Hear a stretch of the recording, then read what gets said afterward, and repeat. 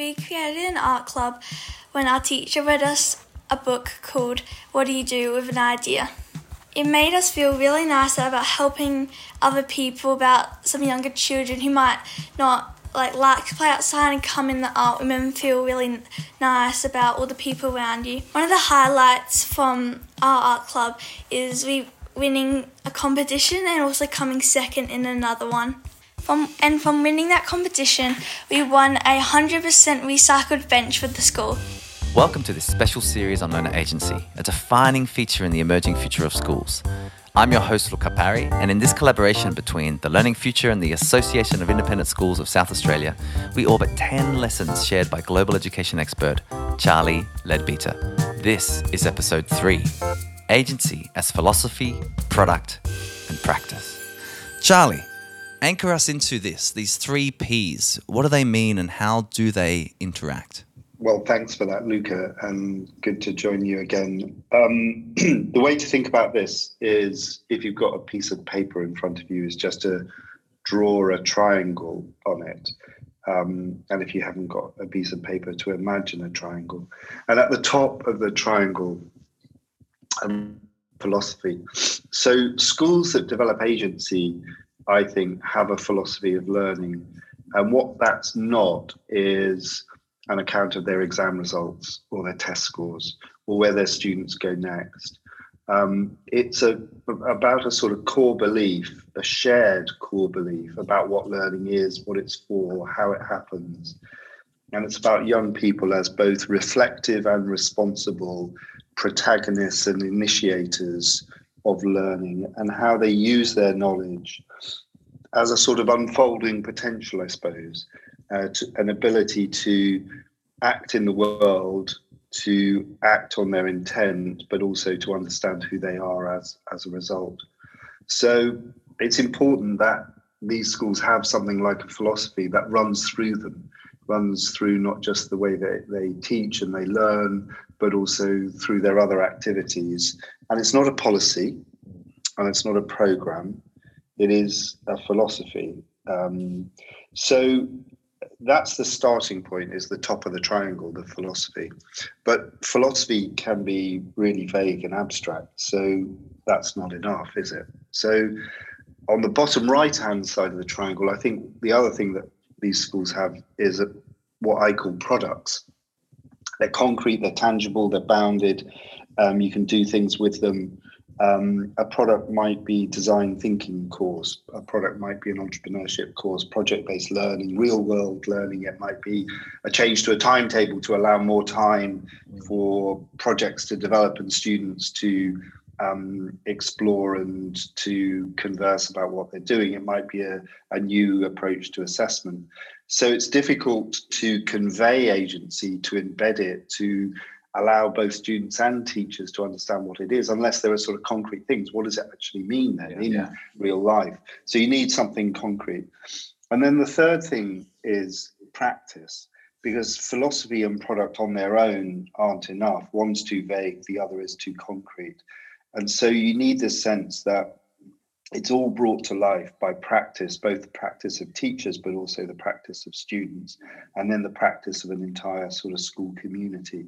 And it's that practice of daily routines and habits, ways of being, ways of working together, ways of living together, which bring it all to life. So what I saw with the schools in this project was that whether they started with a product, they needed to go to having a philosophy and developing a practice. If they started with a philosophy, they needed to turn it into product and practice. If they had practice, they needed to turn it into products and a philosophy which could spread. So it's the sort of dynamic interaction of these 3 things that really generates change, it seems to me. You don't get just stuck in one corner doing one thing. You're constantly moving between them. I wonder then, Charlie, is it also the case that all 3 need to be prioritized? You know, this is not a cascade. This is this idea of a dynamic interaction. Is that how you would frame it? Yeah, you're constantly moving between them, and you're also respecting the knowledge that's involved in all 3. And you're respecting, you know, when a teacher says, but what does this mean in real life? you're respecting their need for something concrete to hang on to put their cap on, to learn. But if you start with a product, it will often lead nowhere, or just lead down a dead end to a particular thing, unless it's expressed in a philosophy that can then be applied elsewhere. And then I think it is about real respect for the practice of how is this done, which can come through in case studies, in teachers sharing their practice with one another, with students developing new practices. So it is about constantly moving and using all bits of that to generate the kind of momentum for change. It's fantastic. And of course, even the way we've structured this series is about the kind of conceptual meeting the concrete, because we have here joining us 3 fantastic practitioners from 3 different schools as part of this ongoing now 3-year project. And so I'm going to hand to them to introduce themselves, a little bit about the work they're involved in and where they're from. So my name is Alice Spears, and I'm a teacher of economics and legal studies at Walford Anglican School for Girls. I'm just about to step into the acting head of senior school role as well, and I've been part of this student agency group for 3 years. Fantastic. Alice, great to have you here with us. I'm Tim Agnew. I'm the Deputy Principal at University Senior College. So University Senior College is basically in the centre of Adelaide. We're on the University of Adelaide campus. We operate out of a building there. But recently we moved into a second campus just off Coupler Place, which is also in the city. So our students basically move between those 2 campuses during the course of the day. We're quite unique in that we have a very strong partnership with the University of Adelaide as well. So we use their library, their facilities such as lecture theatres and so forth. And even their future pathways, people come and speak to our students on a regular basis. Fantastic. Tim, great to have you here.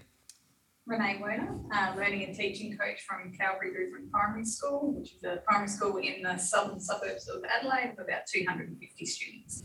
Fantastic. Well, welcome to the 3 of you. And Charlie, this is going to be a fabulous delve into these 3 Ps. Alice, I'd love to start with you and the experience there at Walford. This is a multi-year project. Where did you begin, and what's kind of been the journey from that place? Well, we were really lucky to already have our philosophy very much established. So we've got a set of learning principles which the staff collaboratively developed in around 2018. So we were a part of that process, so we own those principles as well. So a great place to start. So what we wanted to do was really to create a bridge between that philosophy and the practice in our classrooms. So to do that, we've developed a set of cards which the staff can use in their teaching practice. So we call them ALPS cards, not just for the metaphor of the mountain, but also because it's applying our learning principles, because that's really the core of what we want our teachers to be doing, but the students to be doing every day in every classroom, is to apply those learning principles. Mm. I'm interested in how the kind of product here of this card deck how you've seen that play a role in terms of the shift in practice over time, because as you say, you've kind of got the philosophy stated already, and so it's about those other 2 components potentially. How's it been deployed, used? So every teacher got a set of these cards, as well as a little kind of reflection toolkit as well. And we gave them to all of our Year 12s as well at the start of the year. Right. And they've loved them to the point where they are the ones bringing out the cards and saying, hey, let's see which ALP we should apply in this context.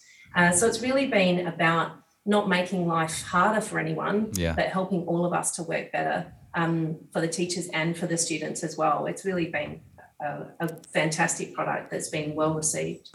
Can you share 1 or 2 of them? It's just so that people can get a sense of what's on this and how might it be used.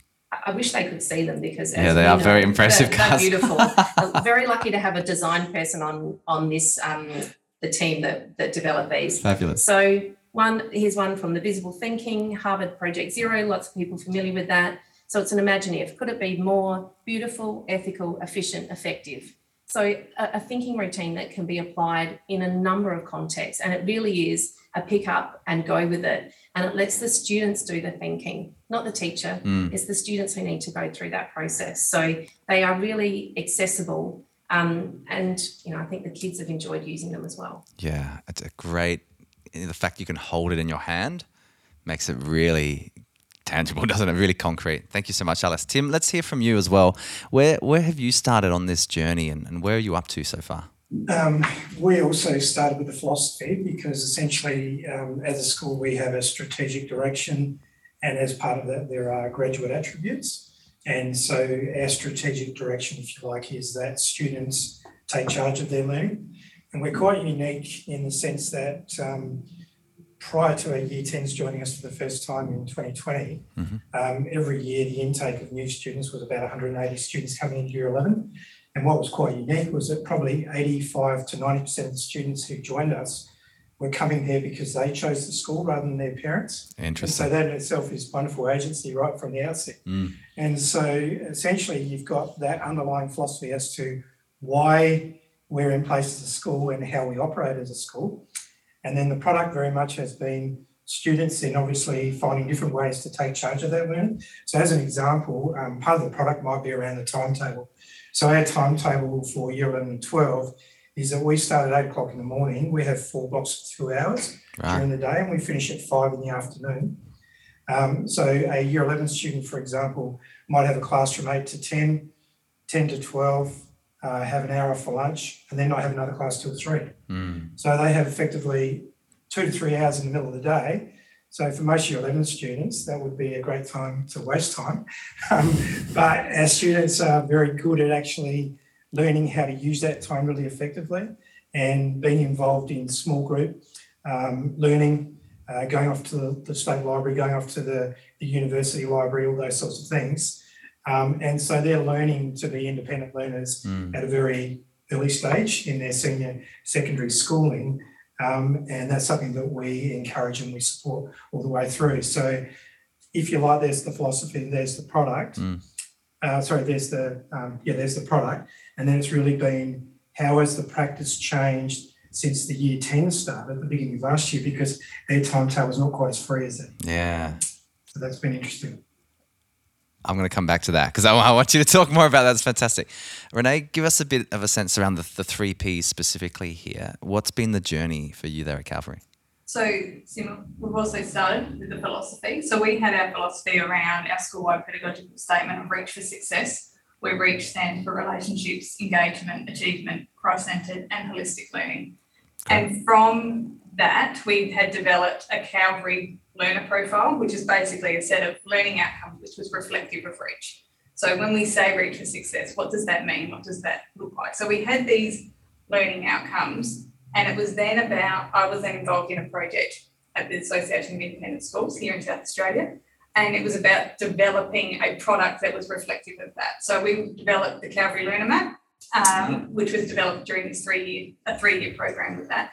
And so then when we became part of the Student Agency Lab, it was about developing the practice. So we had the philosophy of Reach for Success, we had the product of the Learner Map, and it was then about the practice of how our students engaged with that, with the aim that we wanted to create a learning environment that promoted and supported our learners to pursue their goals. And the product of the Learner Map was what we used to do that. Fantastic. Charlie, I want to bring you in here. I mean, all 3 schools have reflected on philosophy as a starting point. And I think it's fair for us to all reflect that many schools have beautiful visions. You know, here's the vision of what we want, and it's just not yet lived out in both practice or potentially product.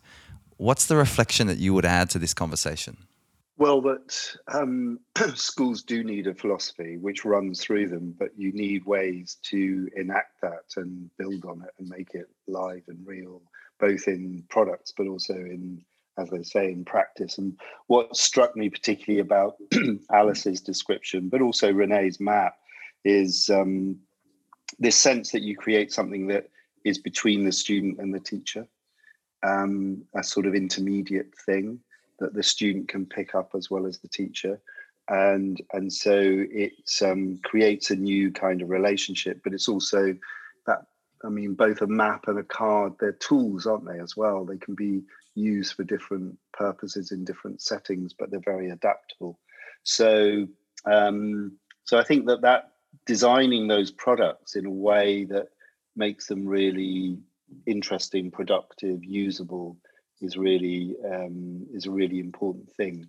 And then Tim talking about and raising the issue, which I know several schools have also tackled, which is, one of the big things about school is time, isn't it? How time is bunched up and how can you use time differently, and the sort of timetable, if you like, as a sort of scheduling of product chunks of lessons as a product. Well, how do you open that up so that you could use the time in a different kind of way? I think it's also an interesting aspect of exploration for the schools, and I think many of them have flexed that, found ways to flex it to allow different kinds of learning to develop. I love this idea of the product being in between, in the space in between, because of course if we design a product for agency which we as teachers control, it's effectively anti-agentic in its design as well. Tim, I want to go to you first because you've mentioned this. Year 10, bringing a whole new cohort in. The question for all three of you really is, what's been the greatest challenge across this work so far, and thinking about the product and the practice and the philosophy? I think for us, part of it was that Year 10, as I said, have an Australian curriculum as opposed to the SACE that our Year 11s and 12s have. So there's a little bit more that they need to do. When we had a great opportunity in that we could actually develop a unique curriculum for them as well. So as much as we've followed through with elements of the Australian curriculum that are core, we also do Stage 1 philosophy. Oh, wow. So we're very much about creating ethical thinkers, which is actually a core capability of the Australian curriculum, but it is also an integral part of where many of our students are looking to go on a university pathway. Then you need to be an ethical researcher or an ethical student when you get to that level. So certainly introducing them to a core element of philosophy in Year 10 has been incredibly invaluable, and they've really enjoyed that opportunity. And the other thing they do is something a little bit more creative. So they actually do a semester of creative arts as well. So they have some opportunity to choose some art electives in the first semester. And then in the second semester, we do a Year 11 Stage 1 creative arts. And at that point in time, the student agency takes over because they determine what the project's going to be. They're involved in what element they're interested in being involved in. So to give you a bit of an idea, last year we did A Midsummer Night's Dream. This year they're doing Alice in Wonderland. And so at the moment you've got students who are involved in creating set and costumes. You've got students who are learning their lines. You've got students who are performing the music and working on the lighting and various other aspects of the performance. And that's coming up in a couple of weeks' time, and their parents get invited to that, and obviously other members of the school community. So they love that because it's an opportunity to be agents in a really creative space where, as Year 10s, there's not necessarily a lot of creativity in other aspects of the curriculum potentially. Interesting. Yeah, sure. Well, that's why we're all here doing the work we're doing. Thanks, Tim. Alice, let's go to you. What's been the greatest challenge so far from the philosophical base that you spoke of as your starting point? I think for us that we are an established school with great results. Clearly a lot of it has been working. So, if it's working, why change it? So it was really around putting a good case forward for why we can improve what we're doing, why we can change what's happening in the classroom, because, that really, as we've talked about, that teachers feel like they own that very much, and as they should, but it's also an opportunity for them to grow and develop in what they are doing as well, to practice what we preach a little bit. So I think it was a challenge, but absolutely an opportunity as well for us to improve what we're doing in the classroom, and to once you kind of show that it works, then the more and more people get on board, and it almost becomes self-fulfilling because then the students are asking for it as well. So the teachers, they have to get on board. They've got to keep moving forward. That's such a great point. That the mother invention is sometimes necessity. And so what happens when we're not seeing the clear disruptive elements within a particular space, and the case needs to be made, including to ourselves as we move forward. Renee, what about your greatest challenge in the kind of learning map piece and how that's all come together? Probably for us, I would say our greatest challenge was that our teachers were heavily focused on the what and how of student agency rather than the why. So it was there was excitement, but there was also concerns around how to fit it in and what was it going to look like and is this realistic and achievable and all that sort of stuff. And so the focus was more on the day-to-day and not that bigger picture. And yet when you spoke, once we got into the project and started to develop it and use the map, our students were focusing on the why, but our teachers were still focused on the what and the how. So it was these two almost competing narratives that you were trying to navigate through. Interesting. In that space, this next question for all three of you, what's something that has surprised you about the way that this product has worked through that, or the way that some teachers or some students may have responded to kind of, well, basically the innovation that you're driving in that? Probably for me, it was around, so our students were using the map and they had an understanding of what it was and all that, but it was about when they developed their definition and to see that come to life around what student agency was and for them to incorporate the map into that and the goal setting. So it was all making sense to them. They got it. They understood what we were trying to achieve. Great. So that was really powerful, and it led to a bit of a shift for our teachers as well. Of this idea of, being able to hold up something, saying this is me or this is my agency, as opposed, and really grounding it into the concrete aspect. And the map gave them the language. It gave them the language to be able to speak about what reaching for success at Calvary looks like and what that means. It gave them that language, and then having that definition as well was super powerful. I love it. Tim, what about something that surprised you across these, last few years of this work? I think probably the biggest surprise came from the students who are now in Year 11 who were part of that inaugural group of Year 10s, because to be fair to them, they started the year with a lot of enthusiasm. They were getting exposed to this idea of being agents of their own learning, and then the pandemic began. That closed things down a little bit, and certainly in terms of their opportunity to be involved in co-curricular activities, especially. So whether it's a combined staff student choir or whatever it might be, then they weren't able to participate in those type of activities. They also had some extensive planning that they put in place to be involved in raising some funds potentially for the victims of the bushfires in the Adelaide Hills and on Kangaroo Island. We were also supposed to be going on a Year 10 camp to Kangaroo Island, and the venue was totally burnt to the ground. So there were a number of things that happened very early on for this group of Year 10s for the first time that potentially could have, soured their experience, if you like. And yet, realistically, they performed incredibly well through the year. But what I think was probably most powerful for me, and whilst I'd say it's a little bit of a surprise, in one sense it's not, and that was earlier this year, I was with a group of students who attended a presentation by the Australian Youth Representative for the United Nations. And she came to our school and she met with a group of interested students at lunchtime, and the whole group of students that were there happened to be from Year 10 last year. And so the way that they interacted with her and the delegate from South Australia at the time was absolutely incredible, because it was so powerful. They were so passionate about what they were raising, the particular issues, and then they got the opportunity for those issues to be furthered when they went to the UN Youth Forum up at Nanyara at Belair about 2 weeks after that. Right. So they absolutely enjoyed that, and it was really, really reaffirming, I suppose, for me as a member of the staff, but also for the school in general, to actually see them being agents in that respect, when they could have had a soured experience that potentially put them off that. Yeah, it's such an interesting thing around this disruption.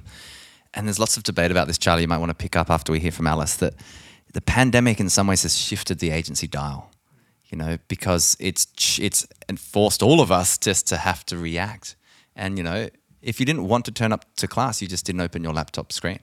So the compliance kind of, there was a choice, an additional suite of choices that had to be made, which is such an interesting moment in time. Alice, what about you? What's surprised you across this work so far?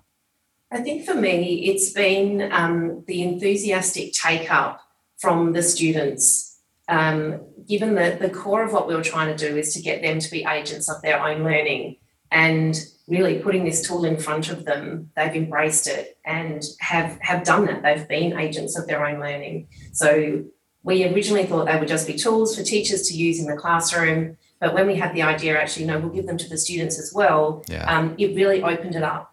And so to the point where I had been, working with students in a class, we'd used a circle of viewpoints thinking routine, that one of the students in that class then came to me later and said, hemispheres, that really worked well for me in that classroom. Can you help me do it with this other subject? So she was the one who brought the tool to me and asked for the support with it, which was just exactly where we want them to be, driving their own learning. And it really has just given them an opportunity to frame their thinking and deepen their thinking, which is exactly what we wanted. That's fantastic. To have young people asking for what they need. It's such a powerful thing to consider as part of the school experience. Charlie, what do you want to add on after these great reflections here? Well, just a couple of thoughts and then a question, really. So one is, I'm struck by the map at Calvary and the idea of a map as a tool, but also as a metaphor.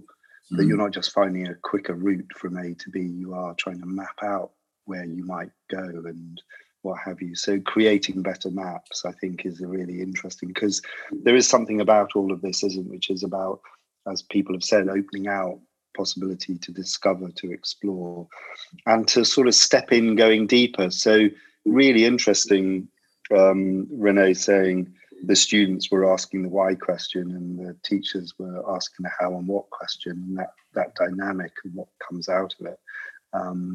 So almost as if they're sort of in slightly different bits of that triangle of philosophy, purpose, practice. And I think, the pandemic, I suppose, what it's done is it's just allowed people, forced people to say, well, do you have to do it that way? Is there another way to do it? It's opened up that question. And I think that's what all these schools are doing, is sort of daring to open up a question, which is there a different, better way to do this, which might create more value in the long run for students, more impactful, transformational learning experiences. So one of the questions that I have is, we've spoken a lot about the difficulties of getting teachers sometimes to shift.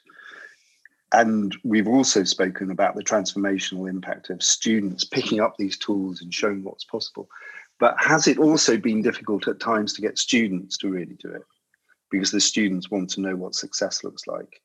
And, they're used to sort of knowing how to tick the box and get the good result. Or has it just happened, or are they just waiting for it, or does that need real encouragement, because some of them are kind of cautious about it? They're not quite sure how to enter this space. Wonderful question. Who wants to tackle that first? I have found with our students that they have been they've found the thinking routines and tools really rewarding. It's kind of, when we're using them and they're really engaged, that they are then, the lesson's over, is it? Those kinds of moments, which is because they're so involved and so engaged at the time, and also, especially if they're working independently, they're really kind of in there in that deep thinking, that we haven't had to convince them. They're grabbing onto it, and they're not just in that moment, but in moments later in their learning. So that's been a real success story for us, I think. Fantastic. I think it speaks to the idea of the tool being so accessible and, it becoming theirs. Yeah, and having multiple applications and not just a one-off thing, that they have a sense of ownership of it, that I can use this. And how useful is that going to be, when they're not at school? Because at work or in some other setting, they think, actually, I could do it this way.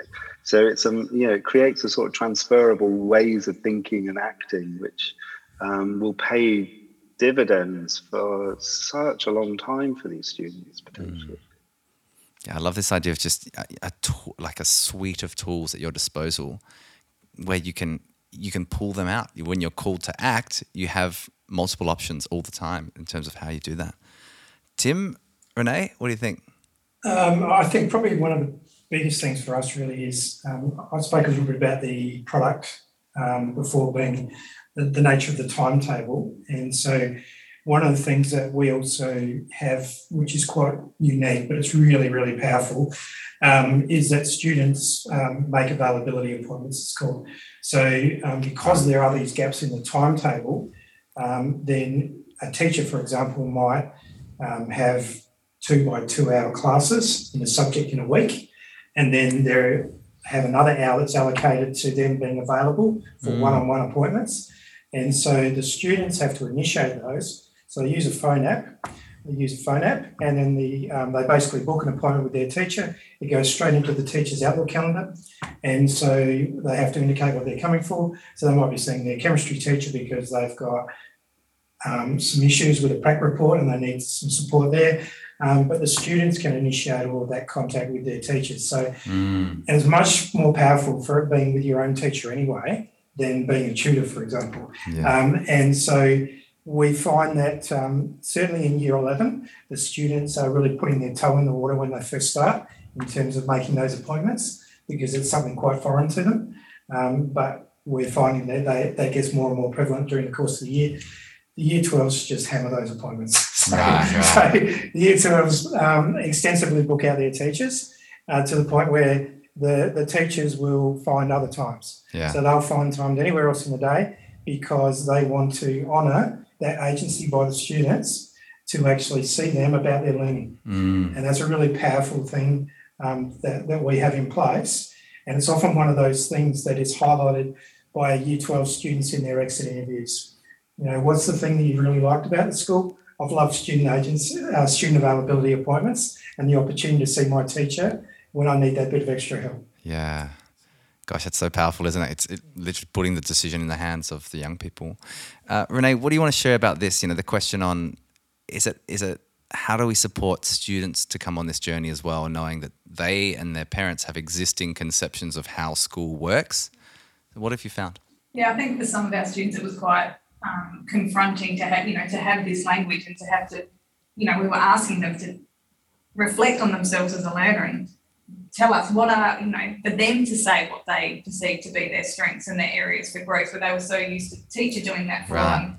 And so that was a really big shift for some of our students. Were like, well, you tell me what you think I need to do, and you tell me what I'm good at. Yeah. As with it was we're like, no, you tell us what you think, and then what do we need to be doing as your teachers to help you grow those areas of growth and to strengthen your strengths. And so that's been a really big shift for some of our students. Some of our students loved it and, were right on board straight away, but some found that really confronting and a bit of a challenge. So good. Renee, where to next? I think it's around continuing just to grow the goal setting. Even though we're in 3 years into the project, it's still really early and our students are still just really getting their handle on the language of the learner map. And so I think it's about continuing to grow that goal setting, and then around how do our students monitor their goals and all that sort of stuff. So I think, we're still, and it's that co-construction as well around what's going to work for our students and what's going to work for our teachers. So that's where to next. Fantastic. Tim, what about you? Where to next from? I think for us it's probably really around the students having more and more opportunities to take the lead in terms of leading new groups of students coming through, but also to interact with the teachers a little bit more. So what I mean by that is, for instance, we already have groups of students who volunteer to basically be buddies for new students during orientation and those kinds of things. Our students basically lead all of our tours, so they are the best people to speak about the school because they're living it, the best advocates. So they walk around with groups of prospective families and they talk about their experience. We might speak very briefly to a group of people that are coming on a tour and we just say, look, anybody's fair game. You can ask anybody in the school a question, whether it's a teacher or a student, and generally people ask students the questions. And I think probably the other thing is that we now have situations where we've got students who have been working on some of our new mentoring program. And a big part of that is around the respectful relationships. Yeah. We've got a group of students who have been working with the Commissioner for Young People on that. And they are really very passionate about it. And their next step is to meet with the teachers and talk about what they would like to see in those sorts of programs as well. Gosh, that's fantastic. Alice, what about you? Well, I think for us, we're going to continue building these tools. So creating more tools, creating more ways for staff and students to access the tools and really scale it up. So making sure that those tools are getting to younger students as they go as well. And I think the other really key part of it is to continue to share the success. So share the stories about what's happening in the classroom, share the inspiration, share those magical aha moments that you get with the kids to make sure that everyone keeps moving forward and takes up the opportunity. Fantastic. Charlie, what do you want to add to this piece around next steps? Well, just that there's a very dynamic relationship between means and ends, isn't there, between why and how, because you open up, Renee says, you go and ask them, so what do you want? No, tell us what you want. You start forming some goals. The goals open up new ways of doing things, how do we do this then? But then you build up that capability and it allows you to set new goals. So it's not just means to ends, it's actually the more capability you generate, the new tools. So when Alice starts spreading those tools, they're a how thing. Actually, it will generate new ends, won't it? And then the school will become richer in its purposes and what have you. So in a way, it's about sort of imagining what kind of organism or system a school is. So there's this systems thinker called Bella Banathi who wrote in the 80s and 90s, and he had these different ways of thinking about systems. He said deterministic systems are where both the ends and the means are heavily prescribed. There's very little room for initiative. It's like a machine. There are purposive systems where the means are clear, but you've got a little bit more scope to adjust the ends are clear, but you've got a bit more scope to adjust the means. You can adjust the how if you can find a way to improve it. And he said then there are other systems which are much more purpose-seeking. So they allow people to create new purposes, and they also allow people to interpret the world to imagine what those new purposes could be.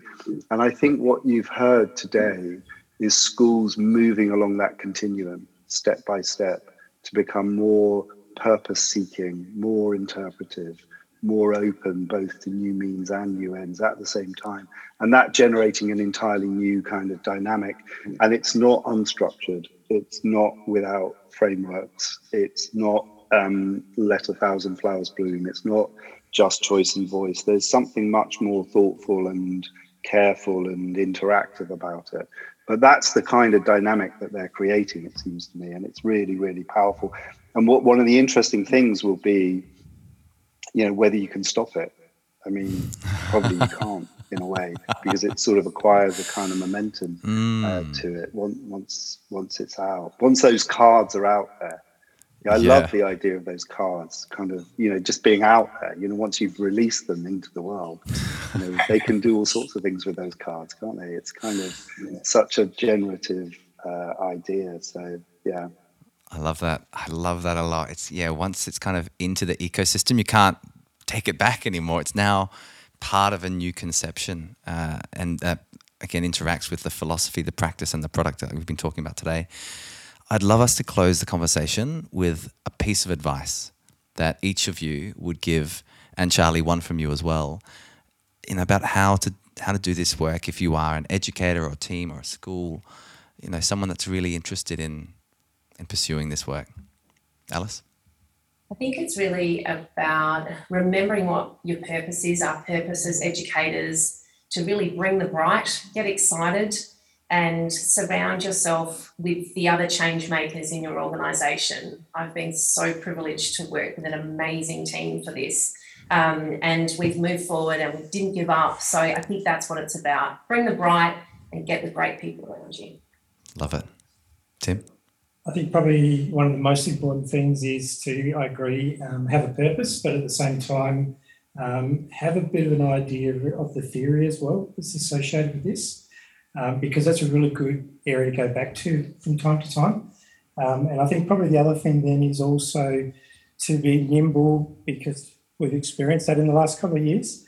So don't be afraid to take risks and to basically change your direction if you need to, because that in itself opens up incredibly new opportunities. Fantastic. Renee? Probably two things. First would be to reflect on what product, philosophy or practice you already have that you could drive the development of student agency in your context, and use that as your starting point. And I think the other thing as well is about, which Alice and Tim have sort of both touched on as well, is around focusing on the why of student agency. Again, contextualise it and ensure that that big picture thinking is at the heart of all that you're doing. And Charlie, final word from you. Yeah, I mean, I agree with all of that. I think small can be big. So a set of cards can tell an entire story about a school, about education, about learning. And it's that sort of movement between the micro of incident stories, individual students, to the macro, and constantly having that interplay in your head as you're going about it. And this is a big story. These young people, their lives are big stories. So they deserve to be able to tell that in a big way. That's fantastic. Well, thank you to Alice, Tim, Renee, and of course you, Charlie, for delving into this lesson number 3, agency as philosophy, product and practice. It's been a delightful conversation.